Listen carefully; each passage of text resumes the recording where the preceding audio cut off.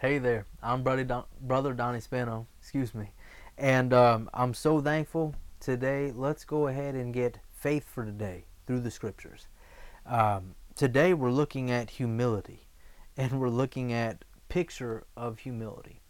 Now, in previous, we've looked at a picture of pride, and we've taken time to look at the enemy, the adversary of our soul, which is Satan, and he is found to be a picture of pride. And we won't go into length, but we find that, let me see here, that in Ezekiel 28, verses 15 and 17, it shows that his heart was lifted up. You could think of lifted up as being puffed up. Now, pride puffs up, and we find in Corinthians that love is not what? Puffed up. It's not proud. So God is completely, yes, sir, completely opposite of what Satan had become. He had rebelled against God, and it caused him to be an exact, uh, yes, sir, an exact opponent, or you could say he was on the opposite spectrum of who God is. God, who is love, he doesn't puff up, he doesn't lift himself up. And yet Satan was doing that very thing. So you find he was as far from being godly as you could be. And this is why he was cast down from the heavenly places. He was an ungodly being, but the scriptures say he was perfect in all his ways. He was created perfectly. Iniquity was found in him. He became what he is by his own will, by his own way. And that's what can happen in you and I. And so we find that he is picture of pride. It said iniquity was found in him. He said he would exalt himself. He would be like the Most High. And this is one of the things we find with pride, is that pride will look to promote itself. Pride will look to exalt itself. But humility will allow God to exalt it. It will allow God to promote it in due time. And it takes trust to go that way. It takes trust to put it in God's hands, that he will do it in the right timing as he sees fit. Whereas pride will put pressure and enforce and try to get it now by any means and anyhow. You can see how this is the nature of the enemy, to manipulate and to exert force to get it now the way we want it. And it takes no trust to do that. It takes only force. It takes only pride and self-will. And we find one of the key examples, or you could say characteristics of pride, is that pride is connected continually with rebellion and with resistance. He was saying, I will be like the Most High. I'm going to exalt my throne like the Most High. I'm going to be like him. He was rebelling against God. And in fact, he actually influenced and got many other angels to rebel with him. So a key example of pride is rebellion. Now we're going to find a key characteristic of what humility is today. But before we get there, let's look at who the picture of humility is. And I appreciate your faith working together over this message. We know that God is anointing and causing there to be grace to speak these words right and accurately, and for us all to hear it and to see it right, and that his words would become fruitful in our lives, that we wouldn't just be hearers of it, but doers as he helps us. And Father, we thank you. The Holy Spirit is here, and he is our teacher. Thank you, he's showing us the right and good way in all of these things. In Jesus' name, amen. So we see that, and in fact, we'll look here at, let's start in Matthew 11, verse 28 through 30. I believe we have that up here, and I'll meet you there. But one of the things we touched on last message regarding this particular series is that pride is one of the most common things in this earth. Pride, you could say, is the wide way. It's the wide gate. and many go in that way. And narrow is the way, I believe, that we could say is humility. Now here in Matthew 11, we have this invitation from the Master, the Lord Jesus, and he says, "Come to me, all you that labor and are heavy laden, and I will give you rest. Take my yoke upon you and learn of me." Why? "For I am meek and lowly in heart." And what shall happen when we do this, my friends? "And you shall find rest to your souls." He continues and says, "For my yoke is easy and my burden is light." So if you want the easiest way of life, this is the way. If you want to find the lightest way to go, the way that's not going to burden you and drag you down, you and I need to come to Jesus, and we need to learn of him. And he makes it very clear the way that we're going to learn is the meek way. It is the humble way. And so now let's go to Romans 12, and we're going to see that very thought that I just shared with you about how common pride is. How common pride really is. And we find that we are directed here in Romans 12 not to be conformed to this world. Now notice we talked about Satan, an enforcer. What does he want to do? He wants to manipulate. He wants to press us in and conform us. What does God want to do? God wants not to press us, but to exalt us. He wants not conformity, but transformity. He wants us to become a completely different creature. He wants you to be able to take on some wings and do something you never could before. You see this with a caterpillar.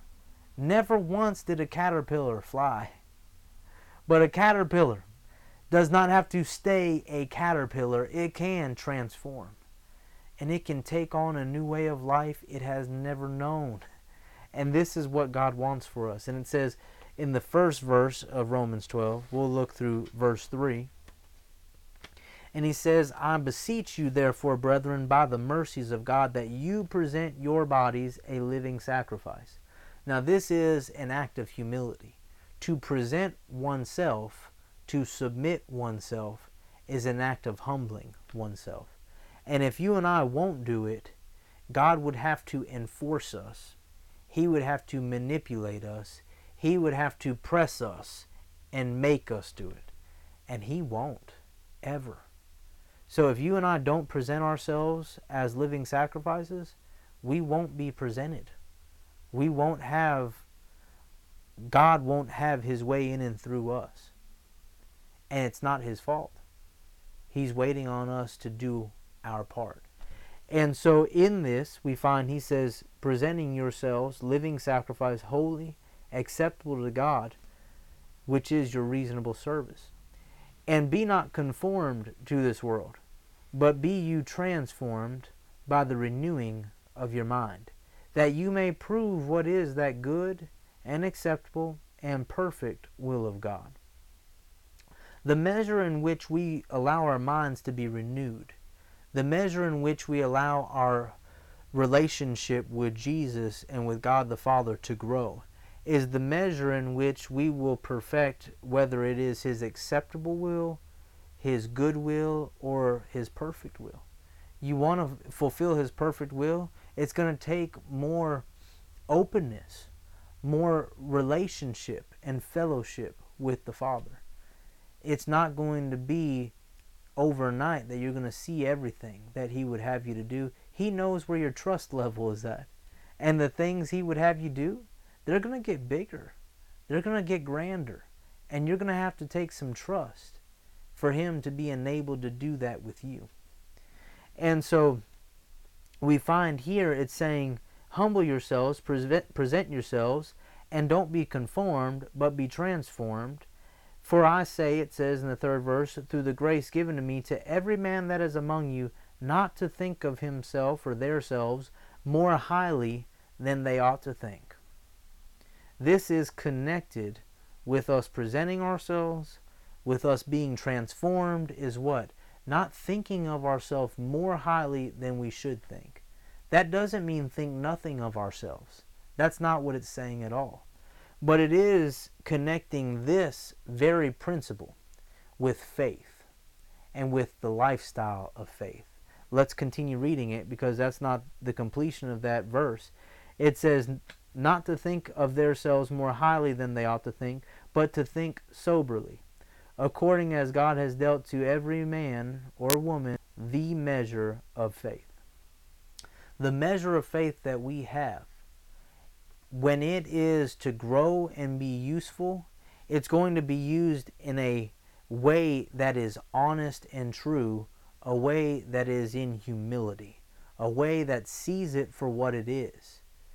And there is this complete connection between humility, which is the way of Jesus, and a lifestyle of faith. They are inseparable. And it's connected completely with what? Thinking of ourselves in the right tone, the right way, which is resisting pride. Because pride is going to believe a lie about ourselves. It's going to believe something that's not true. It's going to allow ourselves to be puffed up. And let's be honest, the vast majority of the people around us are allowing this. They are yielding to this. So if you and I don't, if we resist that, we're going to be very different. We're going to seem like outcasts in comparison. We're going to be a very minority if we go that way. If we really come to Jesus and learn of Him, you can expect we're going to be a far cry different than the rest of this earth. And it means that we're going to do things very different, and not everybody's going to like that. So it's going to take some dexterity. It's going to take some toughness and some receiving of God's grace and being enabled to overcome, to continue and learn of Him. Because not everybody's going to agree with you in your way. And they're going to want you to keep yielding to their way. Do it their way. Put pressure on people. Enforce them. And you and I are going to have to choose.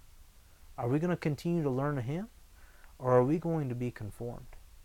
We're going to have to choose.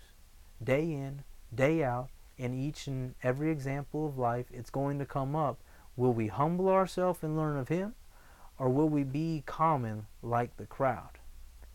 And in continuation, let's look at Romans, the first chapter, verse number 4. And we're going to go 4 through 6. Romans 1, 4 through 6. And here we find, it says in verse 4, and declared to be the Son of God with power, according to the Spirit of holiness, by the resurrection from the dead, by whom we have received grace and apostleship for what?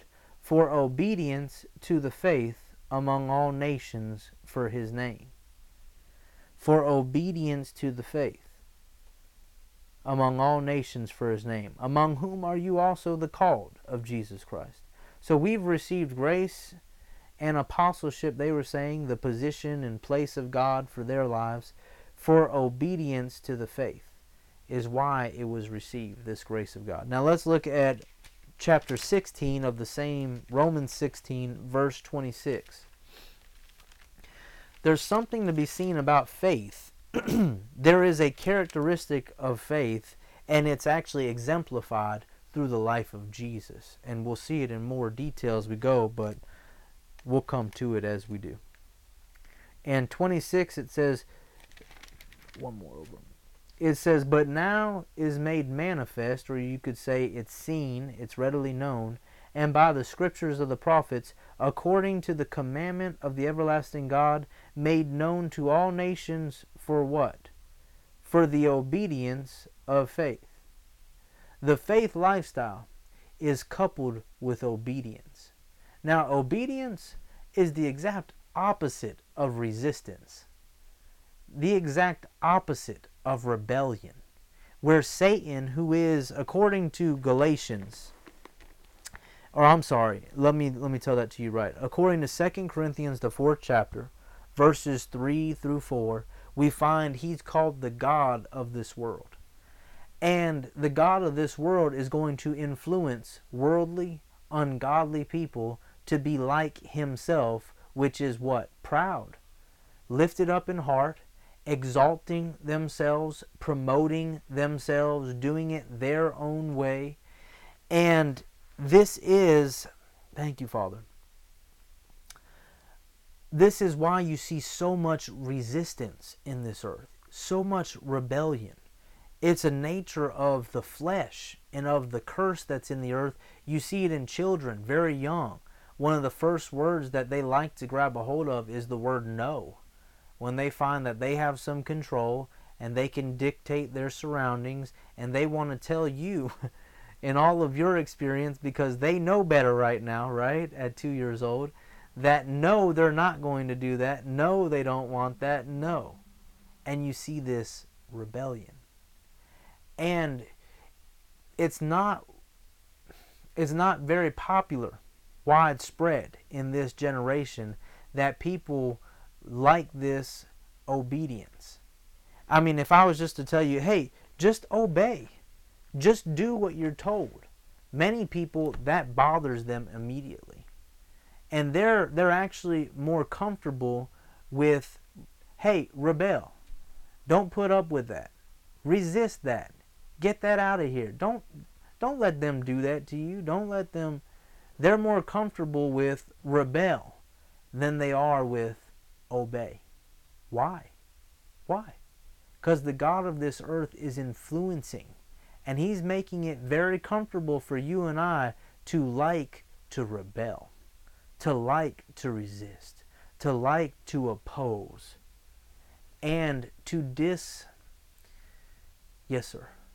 to dislike and disenchant ourselves with any idea or notion of obey.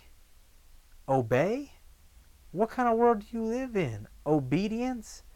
The faithful group and the faithful lifestyle is coupled with obedience. It's throughout. So let's continue in that.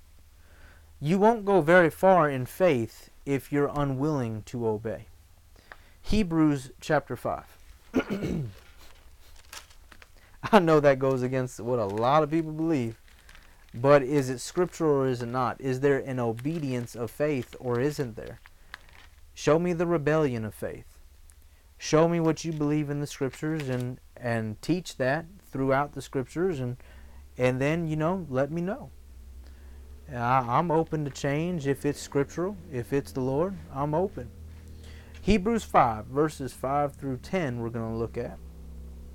We find here, if we don't resist pride, we will find ourselves like this world. It's only in being like Jesus and yielding to humility that we will be found different than this ungodly world. Now, here in chapter 5, verse 5, we see, so also Christ glorified not himself to be made a high priest, but he that said to him, you are my son, today have I begotten you, as he says also in another place, you are a priest forever, after the order of Melchizedek, who in the days of his flesh, so he was in the earth, in his earthly body, when he had offered up prayers and supplications with strong crying and tears to him that was able to save him from death, and was heard in that he feared. He reverenced God, and his reverence for God. You can see humility in reverence. Humility takes its place under God. It sees God for who he is, and he's over him, over us. And when we look at him in that way and respond to him in that way, there's reverence, there's respect, and it is an example and a characteristic of humility and a humble heart. And so Jesus was actually heard because he humbled himself, and he reverenced, he respected, he honored and valued God. And the 8th verse says, though he were a son. So you can see, even though he had all the deity of the Godhead, and he was the very Son of God, the only begotten Son of God, yet he took upon himself man and learned and was an example to us in the way of humility. And we see that here. It says, though he were a son, yet what did he learn? What did he learn, my friends? Yet learned he obedience by the things which he suffered. Now, when we think of suffered, we just think about torture. We think about, enduring things. But suffering, in all actuality, in this language, means allow. It means something that's allowed, permissible, right? And there were things that Jesus allowed. He allowed God to show him, and he would do it. He allowed God to speak to him. He'd allowed God to say some things, and he would say that. He allowed God to shape his life. He did allow God to lead him to the cross and take upon him sin for all mankind. He suffered that, but there were other things he allowed. You have to understand, at 12 years old, he allowed God to take him into the temple, and he was questioning doctors of the law and learning more and more of God's way. Can you see this? There was a lifestyle where Jesus suffered God. He allowed God to move in. He allowed God to adjust his ways and show him his own. He allowed God his way. This is the kingdom life, and it's the faith life. And it said that he learned obedience by the things which he allowed. And it's going to be the same for you and I. You and I will learn this obedience by allowing God to show us his way and adapting ourselves to his way, not making our own and demanding he bless it. That won't work with him. Now, here we will continue and see, he learned obedience by the things which he suffered, and being made perfect, it says in the 9th verse, he became the author of eternal salvation to all them that obey him. Hallelujah. Let's look at Philippians 2, verses 3 through 13. So he learned obedience by the things he allowed, the things that he yielded to. He allowed access to. Again, Philippians 2, 3, and we're going to go through 13. Hallelujah. And so we find a great example of humility is found in obedience. It's found in submission. Obedience and submission, where pride was resistance and rebellion. And hallelujah. Yep, we did cover that. Yes, sir. Okay. So Philippians, how are we doing on time? About 10 more minutes? Okay, thank you. Philippians, looking at 2, verse number 3. Excuse me. And it says in verse 3, let nothing be done through strife or vainglory. How many things? Nothing. How much strife should there be in our lives? Absolutely none. Contention? None. Fighting? Reveling? None. In our homes, in our churches, in our businesses, in our professions, no strife. Not allowed. Or vainglory, but in lowliness of mind, let each esteem other better than themselves. Look not every man on his own things, but every man also on the things of others. Let this mind, we saw this in Romans 12, being renewed in our mind. Now it's telling us, let this mind be in you. There's a thought that you and I hold on the inside, and that thought becomes our reality. Have you ever noticed that you and I are where we think? You ever notice someone, I know teachers have noticed this a lot, they notice that some of their students, they're not in the classroom right now. Oh yeah, their butt was in the seat, but they're someplace else. They are far away right now, right? And where you and I put our mind is a place of residence. It's a place we live and dwell, if even for that moment. And the mind is a wonderful thing. And so it says, let this. Now, let this means yield to this. Allow this mind to be inside you. Will you allow it today? Will you allow this mind to be in you? What kind of mind? Let's look. Let this mind be in you, which was also in Christ Jesus, who being in the form of God, thought it not robbery to be equal with God. The 6th verse in the Amplified Classic says, He said, although being essentially one with God and in the form of God, possessing the fullness of the attributes which make God God, he did not think this equality with God was a thing to be eagerly grasped or retained. So he was God, yet he didn't feel like he was being robbed by putting on the form of man. It seemed like a big demotion for Jesus, and yet he didn't look at it that way.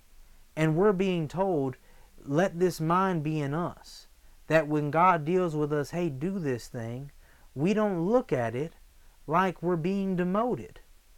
Like we had it so good doing this, now we're going to go do that. Jesus could have looked at it like this, but he chose. He chose to look at it differently. He chose a lifestyle to be obedient to the Father, which was trusting him, depending upon him, trusting him to exalt him in due time. And if that meant sowing a seed and going down from a God-like position to a man-like position, he was willing to make that kind of investment to please God, yes sir, to trust God, and to humble himself, knowing that it was the only way that would enable God to exalt him to a higher place. There's certain things you and I will not attain in this life if we don't first sow a seed, if we don't first make an investment. And that's what Jesus did. And so it said that he made himself of no reputation, 7th verse, and took upon him the form of a servant, and was made in the likeness of men. And being found in fashion as a man, he did what? He humbled himself and became obedient to death, even the death of the cross. Jesus is the picture of humility. He humbled himself to the extent that no individual in this earth knows. It says that the very prospect and notion of this crucifixion, it caused him to perspire. He sweat. Blood came through his sweat glands. He perspired blood. That's the extent in which his physical body was stressed at the notion of taking upon him. You have to understand, he knew to some degree what it would be like to be completely forsaken from God and to have the whole sin of the earth come upon him. No man or woman or child knows what that's like. And he's realizing to some extent what that is going to entail. And it pressured him something fierce. And yet, how did he find his way out? He humbled himself under the mighty hand of God. And because he did, we're going to see it, he was exalted in due time. And it's a principle, a spiritual principle. If you and I will do the same thing at the direction of God, he will do the same thing in and through our lives. And we will put ourselves in a sure position for promotion, for exaltation. Now, we find here it said, he humbled himself, he became obedient to death, even the death of the cross. 9th verse, wherefore God also has highly exalted him, and given him a name which is above every name, that at the name of Jesus every knee should bow, of things in heaven and things in earth and things under the earth, and that every tongue should confess that Jesus Christ is Lord, to the glory of God the Father. He never would have inherited that name if he never would have humbled himself. Great exaltation comes from great humility. And let's look together in John 5, verse 19. Thank you, Father. John 5:19. I'm already seeing there's some things here we may not get to in this message. So I pray you'll come back for more, my friends. There's more to see here. John 5. Aren't you glad we see a picture of humility? You know, you can't be something unless you see first what it looks like. And I believe you're getting a picture of Jesus like never before. John 5, verse 19, and we'll look at verse 19 and then verse 30. I just want you to get a picture of the lifestyle of Jesus. And it says here, "Then answered Jesus and said to them, Verily, verily, or truthfully, truthfully, I say to you, the Son can do how many things? Nothing of himself. But what he sees the Father do, for what things soever he does, these also does the Son likewise." Now verse 30. And Jesus said some of the similar things, and this is a wonderful chapter. If you have time and want to read it for yourself, you'll see this get continued, this very theme. And Jesus said, "I can of my own self do nothing. As I hear," so first he said, "as I saw," now as he hears, "I judge, and my judgment is just," or is right, "because I seek not my own will, but the will of the Father which has sent me." He was here not for his own will, but the will of the Father which has sent him. This is a picture of humility. Now, I want you to go with me to, yes, sir. Don't have time for that today. Go with me to Mark 1, verse 27. I think this is a good place to summarize this. Now, Jesus had power that worked in his life and ministry on the earth like few understood. And we're going to read just shortly about that here for a moment. Let's look at Mark 1:27. "And they were all amazed, insomuch that they questioned among themselves, saying, What thing is this? What new doctrine, what new teaching is this? For with authority commands he even the unclean spirits, and they do" what? "Obey him." They obey him. Go with me to Mark 4, verse 41. Hallelujah. Praise you, Lord. Verse 41. Thank you, Lord. And it says, "And they feared exceedingly, and said one to another, What manner of man is this?" They saying that about you guys? About us? What kind of people are they? Wow. That even the wind and the sea obey. Hallelujah. The reason why things obeyed Jesus was because Jesus obeyed God. This is a lifestyle of faith. This is a lifestyle of humility. And this is when we come and learn of him, we enter into a place and position with God that is more powerful than people know.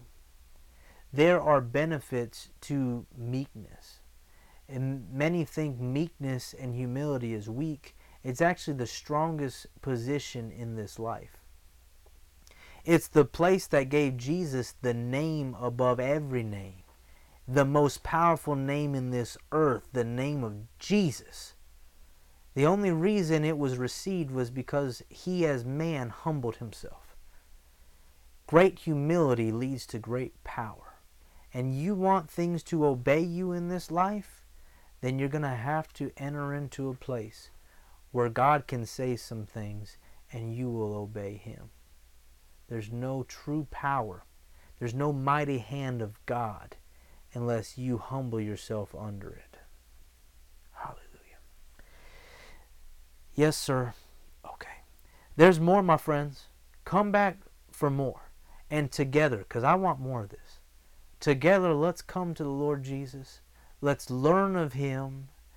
And let's let that very same nature, that meek, that lowliness of heart, come into our lives and show us and make us to be more like him. Amen. We love you. We bless you, and we'll see you soon.